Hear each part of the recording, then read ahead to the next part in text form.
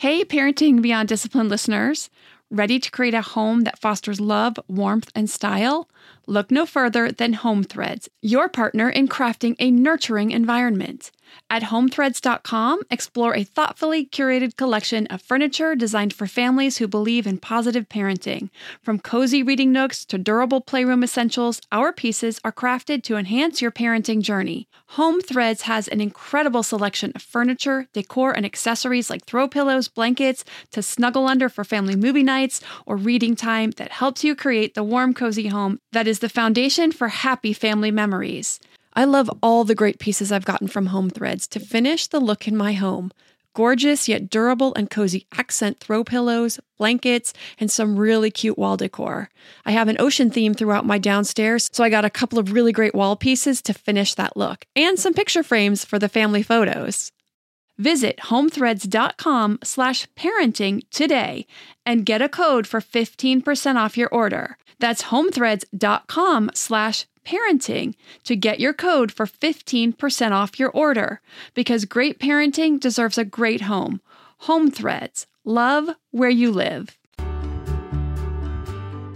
Welcome to the Your Village podcast, Parenting Beyond Discipline.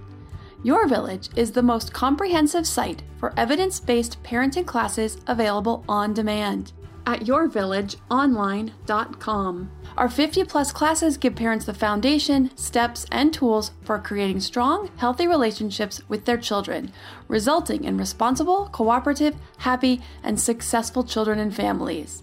My goal is to help parents support their children in finding and reaching their own unique potential. The podcast is a place to learn about all things parenting and get your questions answered. I'm Your Village founder and your host, Erin Royer. Hello, everyone. So I have a couple of announcements. First, I have a new class coming out on mindfulness for kids, the way to work with your kids, teaching them mindfulness. I'm going to talk more about that when we get a little bit closer. It'll be a couple of weeks. Ashley, my graphic designer, marketing coordinator extraordinaire, is creating the presentation slides right now and the handouts. Once she's done, we'll get it recorded and edited and up on the website. So it'll be another couple weeks, but I'm really excited about that one. Mindfulness is a great thing for us as adults. I have just started practicing some more of that myself. Also, I have a new podcast coming out. Yes, I'm going to keep doing this one, but the new one is about creating deep, connecting adult-to-adult relationships, be they romantic partnerships, friendships, family, coworkers, and peers in some capacity. All of life is about relationships, and I truly believe the quality of our relationships dictates the quality of our lives, and there's so many pieces to that. So I have been diving into a lot of these pieces and creating episodes. I am creating a lot of episodes first before I release it, so I have an inventory. I'm going to share more about that as it gets closer. But for this podcast, for this week, I'm getting to some basics with answering a question from a parent about a sleep situation. However, it's about misbehaviors. And so I'm going to dive into misbehaviors, how we can dissect these misbehaviors and the reasons kids misbehave. I'm going to get into this in a little bit different way than I have in the past. I'm going to do some more information than I have in the past because this situation really lends itself nicely to digging in deeper to that.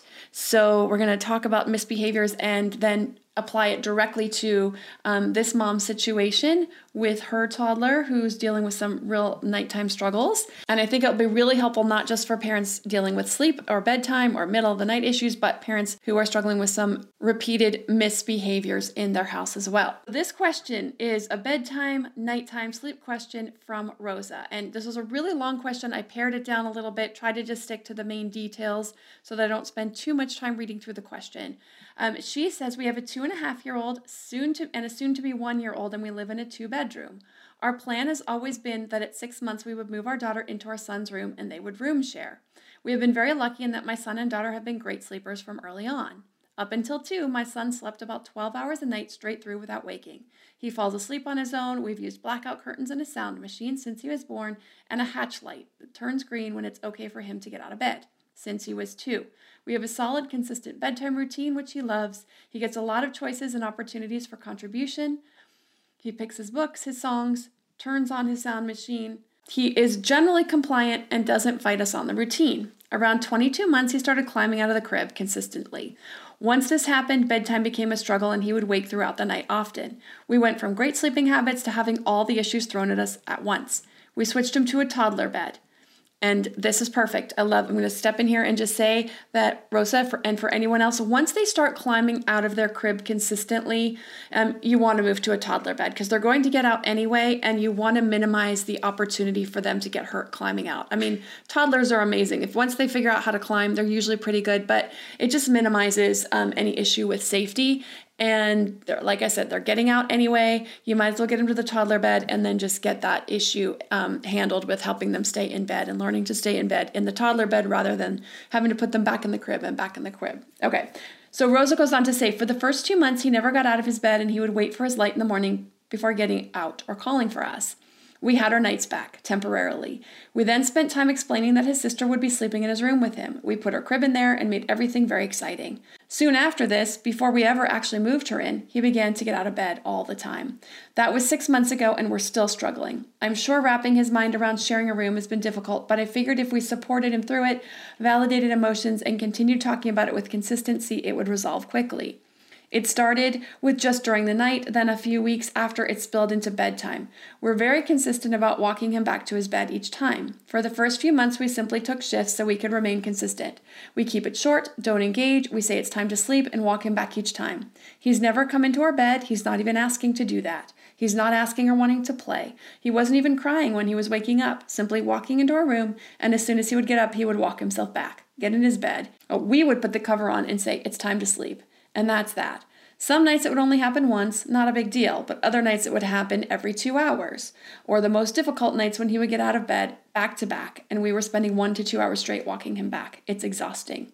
After a few months, I spoke to a sleep consultant who suggested we use the door monkey. It's a door latch that keeps him in his room, but the door is not closed completely. We decided to try it because some nights he would wake up my daughter who sleeps in our room. We explained it to him, told him he had 3 chances to show us he could stay in bed, but if he couldn't, then we would put the latch on to keep him safe. We end up having to use it each night because he doesn't stay in bed.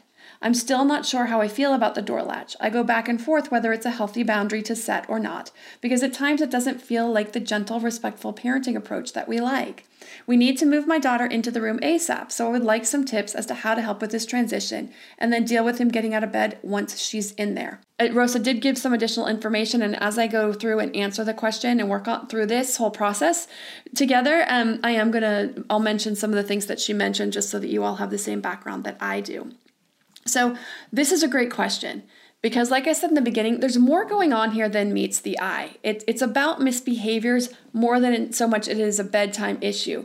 So, misbehaviors can exhibit themselves in many, many different ways in many scenarios. It just happens to be that this toddler is exhibiting it at the bedtime and middle of the night.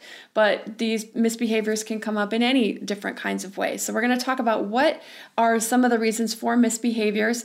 More than I have talked about in the past. We're going to dig in a little deeper here for this one because Rosa's given some really great detailed explanation. She's talked about how she's really following all the stuff I talk about pretty much step by step. So we're going to talk about why there might be some difficulties here in this case. Because this is a toddler who is or was, for all intents and purposes, a very good sleeper. So he's not struggling with how to put himself to sleep at night or how to put himself back to sleep.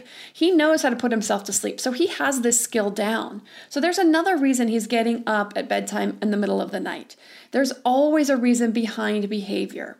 So there can be many reasons behind the reason kids, and I'm going to put this in quotes, misbehave. So the first reason is that there's not an understanding of the expectation. If you have a child who doesn't understand what's expected of them, then they're going to continue to do a behavior because they don't even know that's something that we don't like. Now, this is obviously not the case in this instance. Mom and dad have been very consistent about putting their son back to bed at night and at bedtime and letting him know he needs to stay in his room. And if he doesn't, they're going to use the door monkey. So he knows what the behavior is. So that's not the issue here, but that is a common reason. There's testing boundaries. Now, the thing with testing boundaries is that, kids want to see, what can I get away with? What kind of power can I pull back? Where can I have as much independence as I want? It's not that they necessarily need it, especially in that scenario, but they'll test it. Now, when we've set the boundaries down solidly, this usually lasts a very short time. that should fix it, because they know that you mean it when you say that they're not supposed to get up, or they're not supposed to, whatever it is they're not supposed to do, whatever boundary that you're setting around them. They're not supposed to walk out in the street. And then you set that boundary, and then there's a consequence if they break it again. So setting those boundaries and following through every single time will usually dissipate behavior very, very quickly. So not understanding rules and boundaries, not having an understanding of expected behavior, or testing certain boundaries to see how serious are my parents, how serious are my caregivers about this rule, and see what they can pull back. So some other reasons are an unmet need. Now, when we talk about unmet needs, sometimes these are a real need, and sometimes it's a mistaken need, meaning, children can be extremely needy or act extremely needy. We're giving them a ton of what they need, a ton of attention, a ton of interaction, a ton of, the physical activity that they need every day. And so they're getting their needs met, but so sometimes it's what we call a mistaken need, where they're trying to get even more just to see how much they can get. Now, they're smart. They're just trying to see, like, how much can I get? How much power can I get? How much independence can I get? How much attention can I get? If you're giving them all of those things very well during the day, there's really no need for the behavior to be continuing. So this is not an unmet actual need in this case. So it could be a mistaken need for something. So we're going to go into that a little deeper. I'm also going to talk about nighttime parenting versus daytime parenting, because there is a difference. And Rosa hit it straight on when she said, it doesn't feel like the gentle, respectful parenting approach that we like, when she was talking about using the door monkey. And I totally understand this. So I want to talk about nighttime parenting versus daytime parenting. And we're going to talk a little bit about respectful parenting. So I'm going to start out talking about some respectful parenting, what it is and isn't. And then I'm going to get into the nighttime versus daytime parenting. We're going to get into some real specific tips for Rosa, helping her decipher what is going on here, and then fixing that issue, give her some options, different options for working on this that she can try or decide which one sounds better for her. And then I'm also going to talk about change and how to help kids through change. In this case, it's bringing a sibling into the room. But I'm going to talk about it in general, as well as specific tips for moving kids into the same room if you have this same thing. We had this at one point. We had our twins in the same room, and then we tried to switch some things around. So I'm going to talk about moving siblings into the same room as one example of a change. So let's talk about respectful parenting. So what does this mean? What does this look like? It doesn't mean our child will never experience a negative emotion. It means we're giving opportunities for our children to learn the skills they will need to thrive. Sometimes this means opportunities for them to struggle through the hard stuff now, when they are young, when we are here to support them, so that when they go out in the world, they are confident and capable of coping with life's ups and downs, coping with life's disappointments, understanding that life doesn't always give us 100% what we want every moment of the day. We need to learn to respect other people, respect other people's boundaries, respect life rules like speeding and other types of things that are just there to keep us safe. So we're going to teach them about that now. It also doesn't mean, respectful parenting doesn't mean if a reaction is too strong that we pull back on boundaries. I want to dive into this question a lot more, including some more on respectful parenting and night parenting versus day parenting, how we set those boundaries and still feel like we're being respectful, looking for the reasons behind misbehaviors, and especially in this particular instance. And lastly, ways to help kids manage change that can help these life changes in early childhood go much smoother, or even beyond early childhood, whether it's a new preschool, a new house, a new sibling, a grandparent coming to live with you, or what have you. Right after a word from our sponsors. Armoire makes getting dressed easy. With a clothing rental membership from Armoire, build the perfect wardrobe with brands that are high quality, unique, and recommended just for you. All you have to do is take a 5-minute style quiz and select items from your dynamic, personalized closet. The styles show up at your door in as little as 2 days. Then when you're ready for new clothes, just swap them out for more new-to-you styles. My favorite thing about Armoire is all the different style and occasion options, from casual to athleisure to night out, work formal, work casual, a total of 8 different occasions, 3 weather options, and 11 categories including accessories, outerwear, and blazers, just to name a few. With Armoire, you can always have something new to wear without the hassle and closet clutter. You know the feeling. You open your closet, it's full, but you have quite literally nothing to wear. You're bored with everything in there. Enter Armoire. Armoire allows you to rent high-quality designer clothes for every occasion. Whether you're planning your outfit for date night, packing for a conference, or in need of a gown for a black tie event, you will be the best-dressed person in the room. Right now, my listeners can give Armoire a try and get up to 50% off the first month. That's up to $125 off. Just visit armoire.style/parenting. That's armoire.style, ARMOIRE.style/parenting to get up to 50% off your first month. And never worry about what to wear again. Try Armoire today. To me, there is nothing more important than my family's health and well-being. We all know the quality of the air in our home is important. But did you know indoor air quality can be up to 100 times dirtier than outdoor air? I've got to tell you about Puro Air. In 30 minutes, this device will remove allergens, dust, smoke, dander, and gases from the room. Puro Air uses a stronger filter called a HEPA 14 that filters pollutants at a microscopic level and is backed by scientists from Harvard and MIT. In laboratory studies, users saw noticeably cleaner air in just 30 minutes. When it comes to babies and children, there's nothing worse than dealing with a cranky baby or child who can't sleep because of congestion. Air purifiers can help reduce congestion and improve immune system function to fight those winter colds and flus. I use my Puro Air purifiers to clean the air in my home, especially in our bedrooms while we sleep.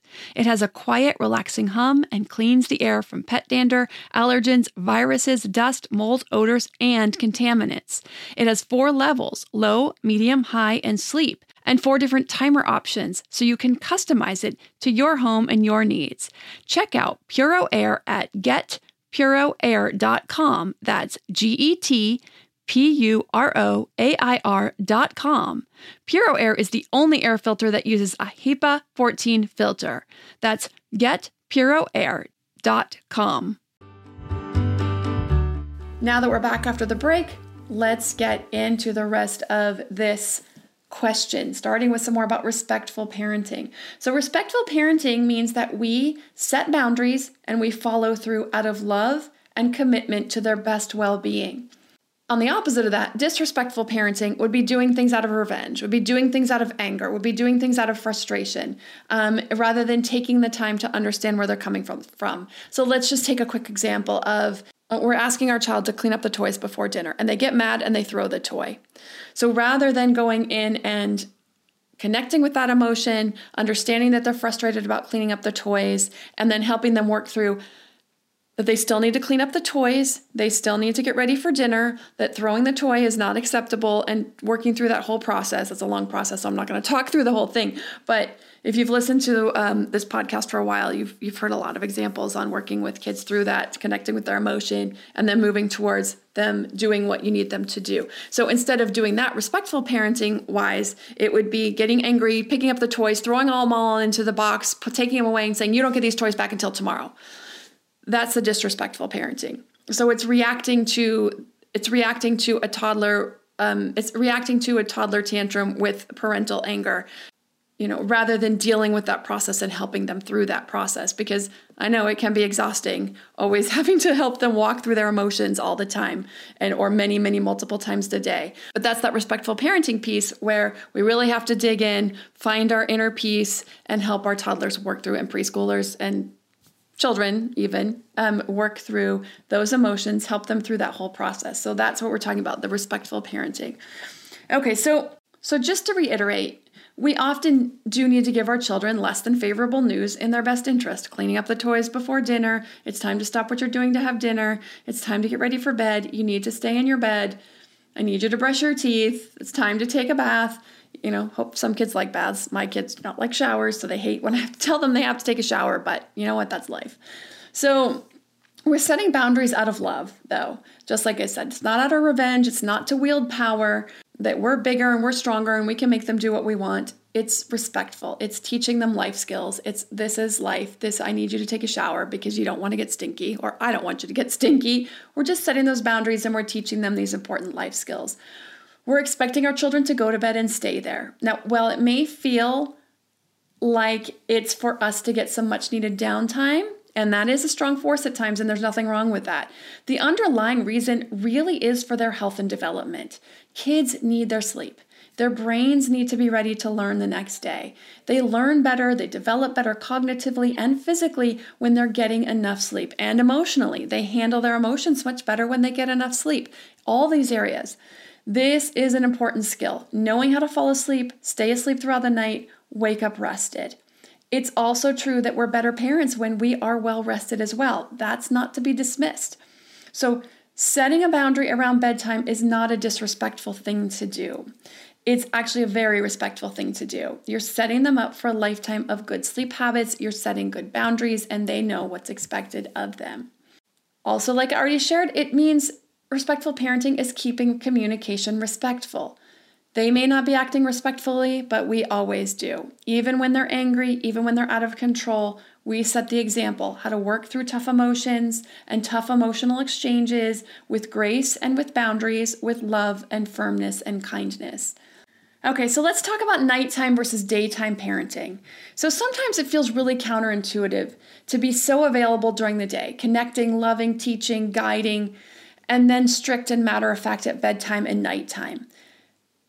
But there is a difference. Nighttime is for sleeping.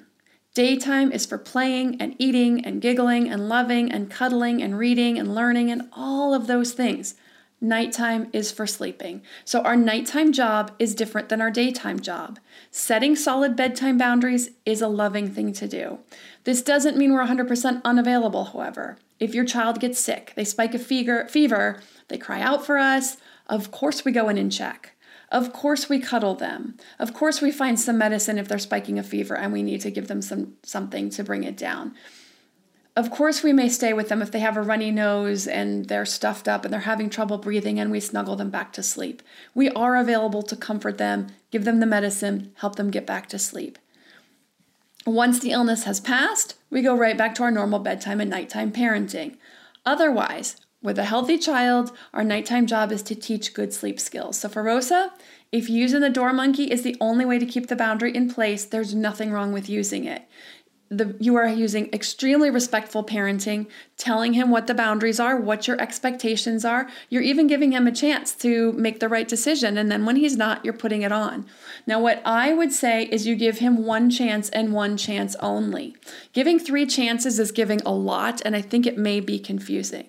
Now, you did mention in your question also about going back to the mantra method, and you're certainly welcome to do that. And I'm going to talk a little bit more about the mantra method, about how to make it as little engaging as possible. So that is an option. You could decide to try that for 3 nights. And then if that doesn't work, then just use the door monkey. I would give him 1 chance and 1 chance only. Because like I said, you give him 3 chances, he's going to take all 3 chances. Because you're setting an important boundary. There's no reason he needs to be getting up. He doesn't need to see you. He doesn't need to get you. The door actually can stay a little bit open. If for any reason he does get sick or spike a fever and needs to cry out to you, he absolutely can. He can let you know he needs your help. But otherwise, there's just no reason. But otherwise, there's really no need for him to be getting out of bed. And what he really needs is to learn to sleep through the night, and that bedtime is bedtime, that nighttime is nighttime. So it is okay to get more strict about this habit and break this bad habit. Now, I'm also going to talk about the mantra method in a second. I also want to talk about moving the infant into the room. I'm going to get more into that. If you want to do it now is a fine time. You're already struggling with night times and bedtime. So if you feel like, because it's very potential that once you move her in there, that you're going to have some problems. So if you get his problem all fixed, you move her in and then it reinitiates some problems, then you're starting over again. It may be a good time to just go ahead and move her in. So you may want to think about that. I'll get into that a little bit more too in a second. When we're talking about the mantra method, I want to look into the behavior a little bit more deeply. Think about, what reason do you think he has for engaging in the behavior? Not kids only. I mean, kids, yes, but all humans. We don't engage in behavior that doesn't get some sort of payoff. So he has to be getting some sort of payoff. The good news is, if you're using the door monkey, if you go to that method and he can't leave his room, then the behavior is going to go away. If you decide not to do that and you actually want to go back to the mantra method, really think about the reason behind it. He must be getting something, because if he's getting no reaction from you, he's not going to keep doing it. He's going to stop doing it. There's no reason if he doesn't get something. I know you said he's getting plenty of connection during the day, exercise, all of that. He has no need for attention at night for this. So I would recommend no words, no eye contact whatsoever. You didn't mention eye contact or not. No eye contact. Do not look him in the eye. Do not say a word. He knows what's expected. You don't even need to say it's bedtime, because he understands that, because he sees you stand up and he turns around and he walks back into his room right on his own, so he knows. There may be some power in seeing mom and dad get up out of bed, so that could be a little bit of a power grab there. You can walk him back to bed without a word. Don't tuck him in. Don't kiss him. You don't even need to cover him with a blanket. You can put the blanket on and walk out, but again, zero eye contact. Plain, boring as possible. I want you to think about being a robot, an automaton. No emotion, no frustration, no reaction. There is no fun for a kid when the parent acts like a robot. I mean, what kid would walk into a robot's room in the middle of the night to walk them back to bed? There's just no fun in that. There's nothing in that. There's no payoff. So think about being a robot. Okay, sharing a room tips. Let's talk about that. Okay, so timing. The first timing would be baby sleeping through the night. It sounds like your baby is sleeping through the night. I don't know if you told me that specifically, but as long as baby's sleeping through the night, then you're good to go. You want to think about safety. So while it can be tempting to push the transition, you want baby to have a safe sleeping environment in the room. So the biggest thing with this is that you want to have a talk with your toddler or preschooler, because they can be tempted to climb into the baby's crib with them. Sometimes they may offer a small toy that could be a choking hazard. Put that in the crib with the baby. There may not be any toys in the room or any way for him to offer that. In that case, it may be good to have the door monkey, because then he can't be going and getting toys and bringing them into the room that could be a choking hazard. So you want to talk with the toddler about what he can and can't do with this little sister when she moves into the room. You also could consider installing a video monitor to keep an eye on what's happening as far as safety. So that's another option there. And it's also common that when you put two kids together in a room, that you can expect some disruption in the sleep. So this is going to be a little bit of a transition, potentially. I mean, it does happen well sometimes, but it is a potential that there could be some disruption. So like I said, that's why now might be a good time.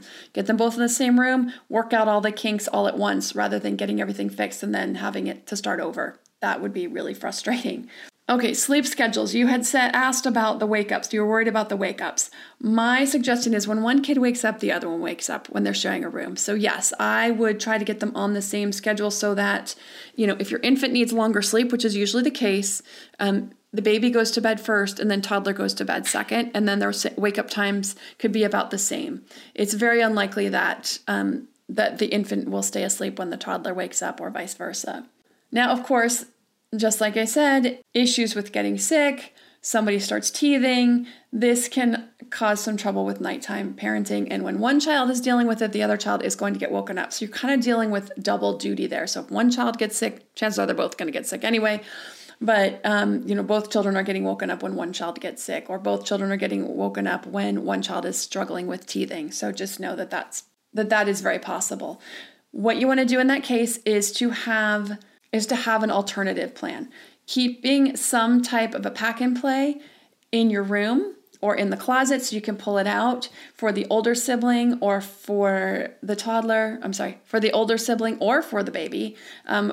Keep some sort of alternative bed in the bedroom so that, if baby's sick, baby comes back into the bedroom for a couple days. If toddler's sick, toddler can sleep in the pack and play for a couple of days and be in your room with you so that it's not waking up the other child. That is an option also. Okay, so I think I covered all the tips and things. I think I covered all the tips I wanted to on this particular issue, but I do want to talk about changes, setting up for changes. So when we parents have an expectation of our children, it often comes through. So, if we think that something's going to be difficult for them, we tend to say or do or behave in certain ways that they pick up on. And then they do tend to exhibit that behavior. So when it comes to changes, expect that things are going to go well. Expect that the child is going to accept this without a problem. So as a toddler, he hasn't had his own room for very long. So there really shouldn't be much difficulty with going to sharing a room. It should be actually kind of fun and a little bit exciting. Now, my boys are now 10 and 12, and they have had their own rooms for a very long time. And in this house, they're now sharing a room.